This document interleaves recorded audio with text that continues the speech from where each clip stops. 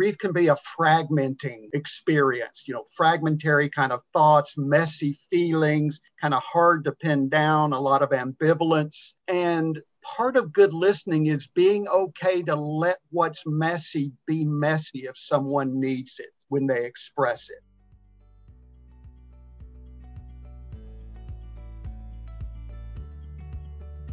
Hello, and welcome to What's Important to You, a podcast created by Montgomery Hospice and Prince George's Hospice Center for Learning, with only one goal in mind, and that is to amplify the volume and reach of diverse voices in healthcare. My name is Terry James Taylor, and I am your host. I plan to give you intriguing insights on various topics, including end of life and grief. I want to open your minds to new perspectives on often overlooked topics. Welcome, everyone. Today's episode is What We Hear, What We Hold, Listening to Loss. And we hope this discussion will help raise awareness about grief and how to support those who are grieving. It is my pleasure to have Kip Ingram and Susan Walensky here with us today. And again, welcome everyone. Kip, would you like to tell us a little bit about yourself before we get started? I am the Director of Bereavement Care with Montgomery Hospice and Prince George's Hospice. I've been director now for going on 7 years. I've been with the organization for 10 years as a bereavement counselor. Okay, and Susan? I'm one of the bereavement counselors, and I've been working with Montgomery Hospice now for about 18 years. Thank you. And so now we're just going to dive right in. So let's first talk a little bit about the title, What We Hear, What We Hold, Listening to Loss. Yeah, Kip and I had talked about this. I believe it was Kip that came up with this title. Maybe if we could look at the back end of the title first, Listening to Loss.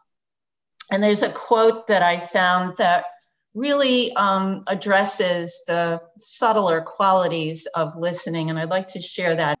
To listen is to continually give up all expectation and to give our attention completely and freshly to what is before us, not really knowing what we will hear or what that will mean. And to listen is to lean in softly with a willingness to be challenged by what we hear. So that's the listening part of that. And as you might expect, when we're listening to people about loss, there's a certain amount of sadness and difficulty with some of the things that they bring up in terms of their experience. But there's also a quality of love that we hear in the stories that they share that reflect who these people were to them, what they mean, and what they continue to mean to them. I think that speaking of loss, yes, we do hold some of both of those qualities. We hold some of the pain that people share with us, and we hold some of the love that we hear as they speak of their experience. And as we do that, I think Kip would agree that we have the privilege of watching them grow and move and change through the process of addressing their grief. Yeah, thank you, Susan, for saying that well. I think the holding piece in this is also in contrast to what we don't do. We don't see ourselves as trying to cure or fix someone because we don't think that grief is pathological. It's not an illness. It's a result of losing someone that we care about in our lives. So the holding is part of honoring, as Susan said, that love, as well as acknowledging that pain that people are carrying. I think also the importance of holding has to do with the kind of waiting that accompanies our listening and our hearing with others. We're not trying to rush them along. We're not trying to get them to become coherent or to get to a certain place, but we're trying to come alongside them wherever they may be. And part of that holding then is waiting with them and their own timing in their journey. Good listening really is our capacity to identify with the vulnerabilities of another person. And part of that means we have to be alive to our own vulnerabilities. So this is something that we continue to think about in our own lives and our own journey as professional counselors. Thank you. We just got a lesson just within the title itself. Thank you. What are some of the more difficult challenges when it comes to listening to loss? Well, I think Kip touched on that in his answer to the first question, and that is that we need to spend so much time really understanding who we are and understanding how things begin to sit with us. We don't listen passively, we listen actively, and it's really important to know how what we're hearing is affecting us, because it's going to affect the ability for us to listen to what comes next. The painful parts are hard, that's without saying, but as we mentioned before, there's great reward to being there and being attentive to what somebody wants to share, because that's an important part of their healing. Yeah, and I think as Susan was intimating, there's certainly heavy pieces in this because we're accompanying people who are carrying particular kinds of pains and struggles and sorrows. So we wouldn't want to minimize that. But I also want to acknowledge what Susan has said, and I certainly agree with her that, listening comes for us like an unexpected demand. Sometimes that literally happens when someone calls us up and we pick up the phone and we go from there.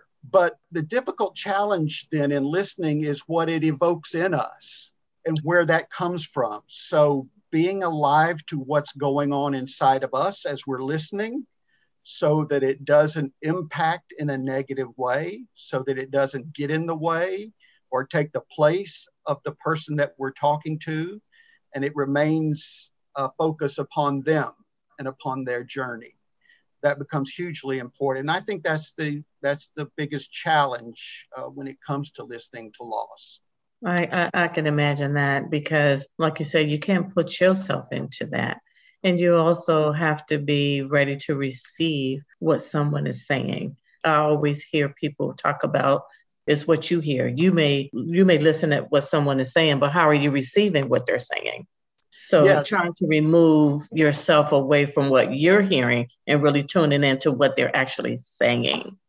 Yes, at the same time that you're listening to, in a background way, what's going on inside of you.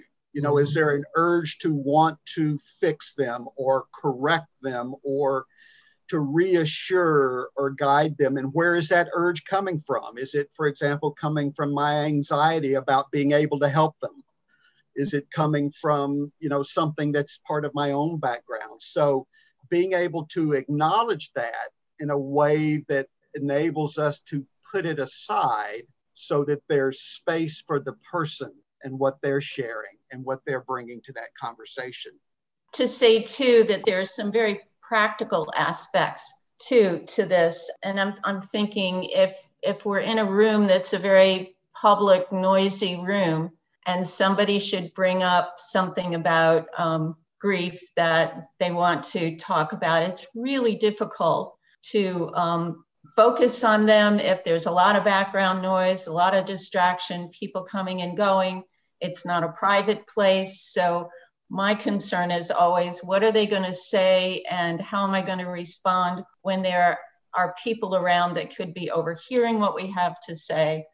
If the room is freezing cold or boiling hot, I might be crawling in my chair a little bit because I'm physically uncomfortable. So just some of those practical kinds of things are really important considerations as well, so that both parties, the listener and the person speaking, can feel at ease enough to go to areas that are painful. And just with you all saying that, you have a tough job, because I remember or always hear us saying people hear what they want to hear in some instances, and you all definitely can't take it in that type of stride. I was just saying, it's like in the quote that I read, it's just, we don't know what we're going to hear or what it's going to mean. It's really true. Yeah. And, part of being in touch with what's going on within us makes us aware of what some of our tendencies might be. For example, when we're talking to people who are grieving, particularly early on, grief can be a fragmenting experience, fragmentary kind of thoughts, messy feelings, kind of hard to pin down, a lot of ambivalence. And part of good listening is being okay to let what's messy be messy if someone needs it when they express it. and watching our own tendency to try to tidy that up prematurely or make it more coherent than it actually is in their experience. Because when we do that, we run the risk of them then, in order to satisfy us, becoming or showing a compliant false self, just to come across as what they sense we may be wanting. So recognizing what's coming from us within that listening experience is hugely important, so that we're creating that space that gives them the freedom to articulate whatever may be going on with them. I like that. Listen, it's not your grief, it's theirs. And so don't try to clean it up. Don't try to touch it. Don't do anything but let it be. Yeah. The next question I have is, what keeps us from listening well to others in their losses? Well, certainly Susan mentioned a few things along this line a moment ago. If we're feeling distracted, if we're unfocused, if we're tired, then those are very kind of practical things to be aware of. We want to bring our freshest self, as Susan said at the beginning, to any kind of counseling encounter, any kind of counseling experience that we have. And if we recognize things going on within us that don't allow that to happen, that's something we need to deal with. I think also sometimes it's not the right time in someone's experience. Sometimes people are ready to, as Susan said earlier, lean into their grief. They're ready to talk about it. Sometimes they're not yet ready. So recognizing that we're not pushing if they're not ready, and recognizing where they are, both the possibilities and the limits, can be a hugely important thing. I think along with that too, and this touches a little bit on what you said before, sometimes when somebody mentions an aspect of their grief, somebody they lost, maybe some qualities about that person, there can be such a temptation to say, oh yes, I had a grandfather just like that. He smoked a corn pipe and whatever that quality might be. And then we're often running with our own story and remembrance. And we don't mean it to be that way. You know, we're maybe letting them know that we understand, that we share a little bit of that experience. So that is one of the places that we need to be particularly careful, that we haven't shifted from them into us innocently, but still.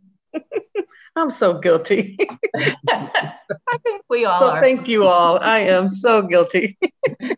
Well, we all do this at times in this kind of normal everyday conversation with family and friends. But it's interesting when you start paying attention to it, how subtle it can be. For example, someone might come up to you as a colleague and say, you know, I just didn't sleep very well last night. And our response might be, well, you know, I had a really great night's sleep. In fact, I went and got a mattress last week and it has been so good. And, you know, on and on and on. All of a sudden, we've flipped their story and we've made it our own. Mm-hmm. And so that kind of thing happens, and it's usually fairly innocent in our, you know, kind of everyday conversations. But in counseling, that's the tricky thing, where we're not here for ourselves. We're here for the others. So I can appreciate what you're saying, Terry, in terms of our everyday conversations. And like you say, if we really tune in to ourselves and pay attention, I think we all may do it more than what we know. And just listening to the way you all are sharing that, I'm definitely like that. There's another quality to listening too, and particularly to people who are grieving. And that is that sometimes people need to repeat their story more than once. Sometimes they need to repeat aspects of it over and over and over again. This is part of what they need to do as they begin to move through some of the tasks of their grief. So as listeners, we may find that, oh, we've heard this before. And there could be a certain tendency perhaps to feel a little impatient. You know, we want to move on with the story. We've heard this before. Certainly hearing it once was enough, but it's not. It's not enough. And sometimes to just remember that the person needs to tell the story over and over, and we may be the person that needs to hear it over and over, and that's important. And we just need to patiently be in that place with them and allow for that, because that's when we're going to begin to be a partner to the growth that they are moving towards. Is there ever a time when someone is repeating for long periods of time where it appears that they're not moving on, or that it's not healthy?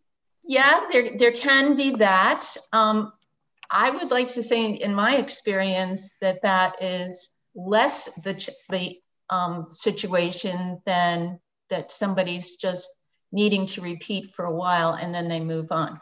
But it is possible for someone to get stuck in their grief. And that's a place then that needs some special attention. That might not be just ordinary listening. That may be something that needs the special attention of a private counselor or something like that, that can meet with the person on a regular basis and help them move past what's blocking them to a place that allows for more movement. Yeah, I agree with what Susan has said, with those certain situations that arise from time to time where someone is completely stuck almost in a holding pattern in their grief and can't seem to move forward, and they're caught up in patterns that aren't good in terms of their coping and aren't as healthy as they could be in terms of their own life and their functioning. And those are the areas where we would want to look for additional support for them in terms of the complicated grief or the prolonged grief that they may be experiencing. But as Susan said to begin with, a lot of people in grief will circle back and tell their stories and repeat things again and again. And it's kind of like a jazz combo. The conversation doesn't happen in a straight line. And when a jazz combo, a good creative jazz combo plays, they're playing repetitions, right? They come back to the bass line and then they add certain riffs and there's certain creative things that grow out of it. And then they circle back to the bass line again and they do it again and again. And that's kind of how some conversations go with people in their grief, because as they repeat it and circle back, they're working on certain things. It's as if there's certain things in their experience that aren't finished with them yet. And they're trying to work through them to make some sense out of them, to find a place to put them in their story and in their experience. And that is a very kind of healthy, normal experience that people have. When my mom died of cancer, and in the last few years of her life, I was with her at a lot of medical visits with doctors. And I noticed from my mom that whenever a doctor would come, she would invite the doctor to stay as long as the doctor was willing to stay, with repeated questions, circling again and again and again. And it was almost as if she was wanting him to hear something else in what she was asking. She was really looking for reassurance about her journey, reassurance about certain fears that she was carrying, and the repeated nature of her questions were being driven by that more so than the specific answers that she was getting. And sometimes people repeat like that because they're wanting us to hear other things in what they're saying. Mm-hmm. So being able to honor and acknowledge and sort that out can be a huge part of good listening, I think. Yeah, that I can only imagine that. And that's what comes to wanting to know a little bit about what makes good listening, because sometimes people are very well aware of what they're saying, but wants to make sure that you are being a good listener and that you're hearing them. So what makes for good listening? I think it starts with being non-judgmental. When I've had a conversation with somebody over time and they say something about the listening that I've been able to do, what I really feel like they're saying is that I haven't suggested that there's anything wrong with what they've said, that there's anything missing with what they've said, that I graciously listen and hold what they have to say, and they feel safe in doing that. If we don't feel that somebody is judging us, I think it creates a comfort level to say a little bit more, reveal some worry they have or concern they have or pain that's been inside deep, and that they haven't maybe felt like they wanted to share with somebody. And yet it's been important to be able to do that. So I think that that's one of the starting places for me, is to just simply be with a person in a patient, non-judgmental way and see where that person takes me. Yeah, I couldn't agree more with what Susan said. And in a sense, it's kind of countercultural, isn't it? I mean, we're constantly being jammed by powerful forces in our society, cultural, social, economic forces, advertising forces that constantly want something from us, right? So to create a space in the culture where there's no judgment, where no one wants anything from you, but simply is giving you the space to articulate certain things that are going on in your life. That's a huge opportunity and a huge gift. And I think, part of why Susan and I are doing this podcast for National Grief Awareness Day is to remind people and encourage people to claim and find that space for themselves when they need it. That kind of countercultural space of acceptance and acknowledgement that says, I can offer another person the difficult things that are going on with me. And when they give it back to me without judgment and with affirmation, I can then carry it a little easier.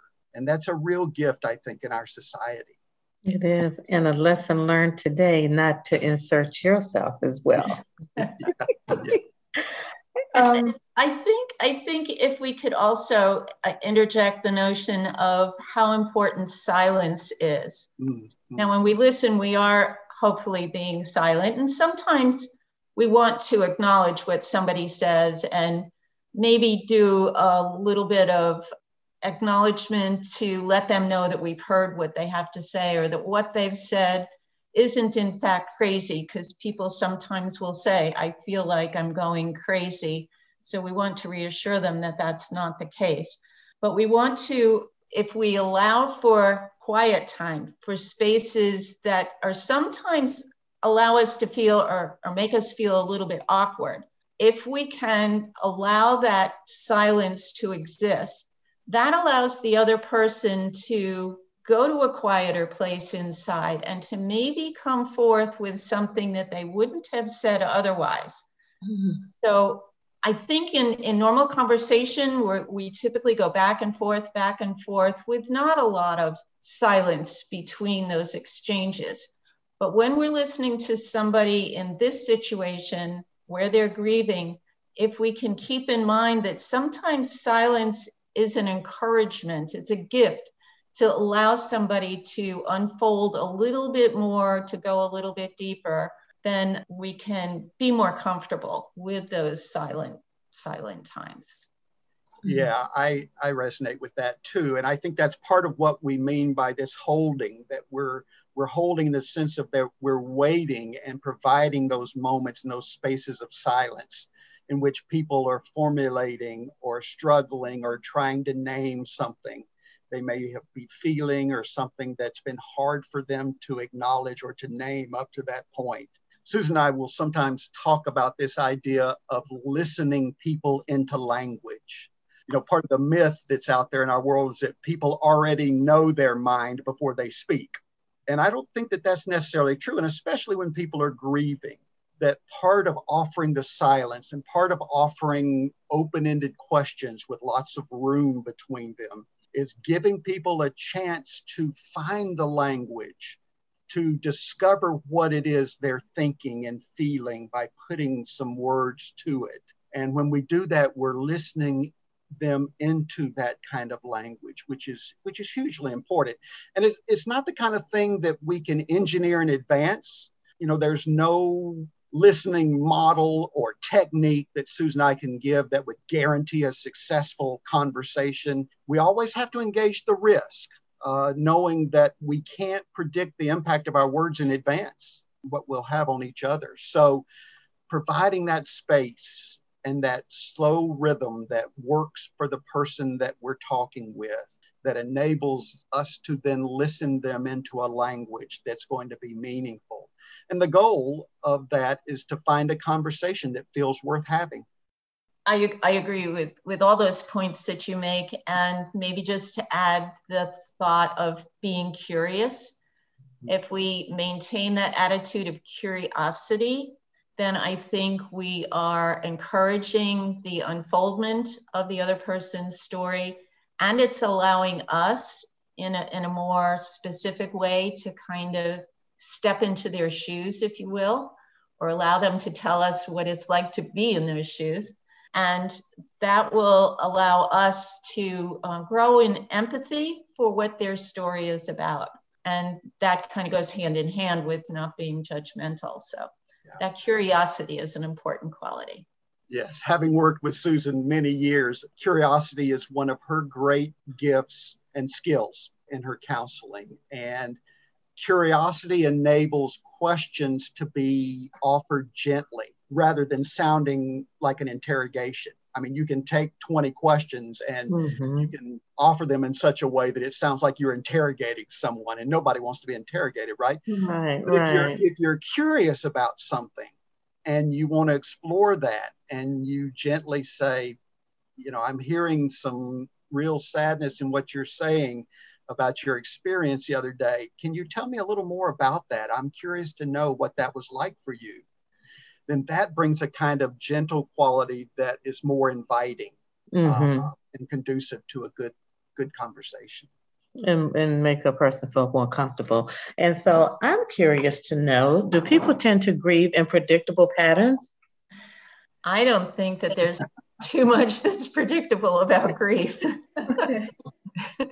When Kip was talking about how messy it is, I guess that's predictable. In most cases, it is quite messy. But I would say that there are some similarities that we see, some themes, if you will, that do come up from time to time that are heard in one story to the next. One of those qualities would be that the emotional pain tends to be a lot more intense at the beginning, and it tends to be a little bit easier over time as somebody does their grief work.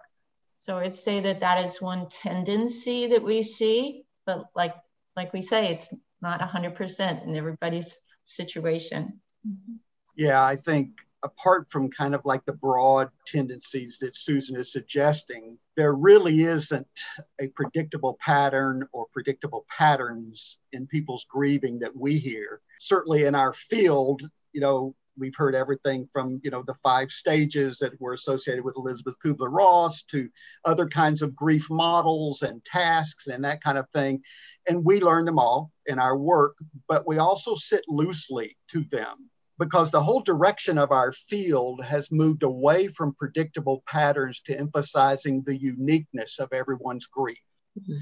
And the more you talk to someone, the more singular they become. And so, sure, in very abstract levels, we could talk about, you know, particular predictable patterns, but everybody is unique. And what counts as a good conversation, a supportive, effective conversation, is going to be singular to that individual in each instance.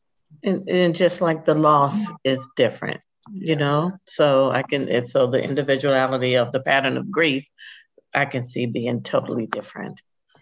And people will ask us all the time, how long is this going to go on for? Because the pain is so uncomfortable with their grief. And the only thing that we can say is that we don't know. There's so many questions that we field from people about the journey that they're going through with their grief, but we don't know just what twists and turns are going to be part of their story. So it's just a matter of reassuring them that we'll be there for whatever comes up. Mm-hmm. For parents who have lost a child, what particular issue or challenges do you hear about in working with them? Okay, I have the privilege of being on our pediatric team, Montgomery Kids team, and I've worked on that team for, 5 years maybe at this point. And I've heard many parents tell their story. I would like to say that these stories tend to be some of the more difficult ones. And I almost hesitate to speak for these parents. I haven't lost a child myself, but I can perhaps say a little bit about what I've heard. And if people would just take it from that standpoint, these are just some things that I've heard. But what I've noticed is that there is a tendency in most every person who's lost a child for them to carry a certain amount of trauma in their grief. It's a huge loss to lose a child of any age, and particularly a young child. And the kids that are on the pediatric team are young. So there's a tendency for parents to ask certain questions. Questions that I often hear are, why did this happen to my child? Why did it happen to our family? What did I do wrong that this is happening here? Was there something that I could have done to prevent this from happening? Did I not take my child to the right doctor? Did we not feed my child the right food?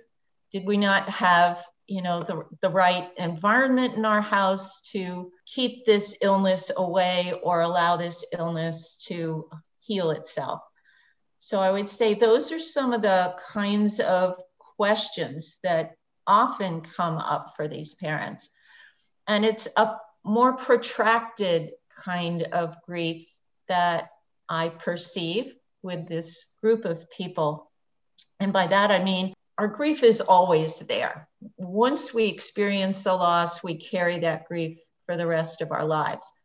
With that said, at the very beginning, we often feel the weight of that grief to be much heavier than it is after some time. And this is a generalization, so take it for that. So with this group of parents, we're typically, with the adult patients that we have in hospice, we'll follow those family members for a year. With the pediatric parents who are surviving the loss of a child, we follow them for 2 years. And 2 years is just a scratch on the surface, but it is an amount of time that allows them hopefully to get to a little bit different place so that they feel that they can carry that grief a little bit more comfortably than they were at the very beginning. I think another aspect that we hear from them that's also something that shows with other types of losses as well is to try and find some meaning in that loss. If a young child dies, I think it's very common for us to ask ourselves, what was the purpose of this life that lasted a few months or a few years, that didn't get to adulthood, that didn't get a chance to understand really who they were as an adult? And I think that's a very valid question that many parents ask and is part of their assessment of who they are as parents too. What did it mean that they had this child for such a short time? How do they make sense of that? How do they preserve the memory of their child, which is so important to them? And they want others to also remember this child who existed on the earth and played and had wonderful times. They want the qualities of that child to be remembered by other people as well. And that begins to help these parents to feel that there is some purpose that child served as they walked the earth, and the things that child really loved can continue to be experienced and loved by others as well. How do you help parents that when a child has died that young, how do you help parents transition through thinking about like the child's first day of school, then going into middle school, and then would be getting married or going to college and getting married and then having families of their own? That is from me just thinking about what you're saying, that is almost feel like a lifetime, because there's different types of events that take place that would have taken place in a child's life. How do you help someone through that portion of grief? It's ongoing. It is. It is. It's something that almost doesn't end because you keep thinking about, if Michael were still here, Michael would be a part of this celebration or this event that's inclusive of all of our family. So there's nothing that's going to take that pain away, and there's nothing that's going to take that connection away. And I wouldn't want to do that with anyone anyway. But there are ways that we can talk with parents about bringing their child into other family events, maybe having a candle lit for them or a photograph of them at an event, or maybe they have a special item that connects them to that child that they might want to put in their pocket, a piece of jewelry they might want to wear that reminds them of their child and allows the memory of that child to be there as well. So that is one way to handle some of those events that the child isn't there for. And it's also important with the siblings of the child who are also going through that process. If I have a 5-year-old brother who dies and I'm 10 years old, I grieve for that brother as a 10-year-old. Mm-hmm. And when I'm 15, I may grieve differently for my brother because now I have a different awareness, a different maturity. And when I'm 30 and I get married and my brother isn't there, I may want to remember him in some special way for that event. So this is something that recurs also for the siblings. So it's a family affair to incorporate that child in family celebrations and remembrances. Okay, thank you. And I also have been curious, and I'm sure the audience is curious as well, when it comes to supporting and grieving people. How do you support people who are grieving sudden or unexpected losses? When someone is ill or terminal, you know that that's coming, but something that's been unexpected could be very difficult or is very difficult. How are you able to help them? That is a very poignant question, Terry, and it is difficult and can be a challenge because in situations where there's an unexpected loss, there can often be felt a sense of unfinished business with that particular person. You didn't have chance for certain conversations and certain kinds of opportunities to express certain things or to seek forgiveness for, part of the life journey together that you may be carrying or whatever that might be. So that makes it particularly challenging. But giving people an opportunity to name those things can be hugely important. Also, recognizing early on that there's going to be a strong amount of kind of shock and numbness around something that's been unexpected. That's like a protective mechanism that we all employ when something unexpected happens so that we're not too overcome by it.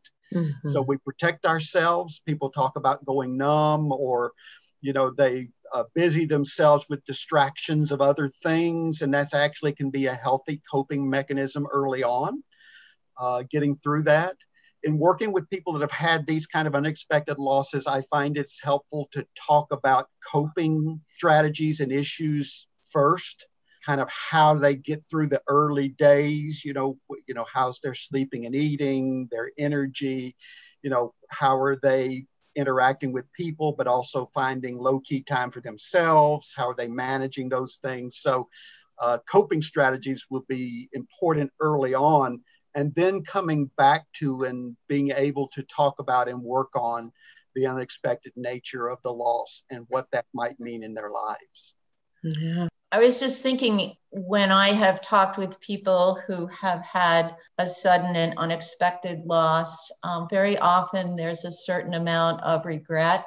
Maybe when they stepped out of the door that morning, we didn't wish them well the way we do every morning. Or there were some sharper words at breakfast, and we wish we hadn't had those words between us or a chance to let them know how much we love them, so that there's an element of that very often that comes up. I think a lot of forgiveness work that needs to be done And that isn't forgiving the person who maybe has a tragedy happening to them, but forgiving ourselves for not knowing ahead, which we couldn't possibly know, right, and having been the gentle person that we would have liked to have been had we known. That can be difficult and hard, and another layer of grief on top of the other grief. Exactly. And one other thing that I would like to know as we start coming to a close with all of the work that you all have shared with us that you all are doing, just me listening, it takes a special person to do what you all do. So with listening to difficult losses in your counseling work, what I would like to know, and I'm sure the audience would like to know as well, and it becomes overwhelming, what do you all do for yourself personally? Because you all do a lot. That's a lot of work that you all are doing. Yeah, we have a number of conversations about this among ourselves as a bereavement counseling staff, because we know it's so important. We do a certain amount of debriefing with each other and camaraderie with each other, but we also know it's important to seek that out individually in our own lives, and that's different for all of us. You know, for myself, doing a lot of reading, particularly reading a lot of poetry, has been very important to me in recent years, and recognizing, particularly in this pandemic, my need to move and to exercise. I picked up jogging again that I had dropped for many, many years. But those are two particular kinds of things that have been helpful for me in this. Good. Susan?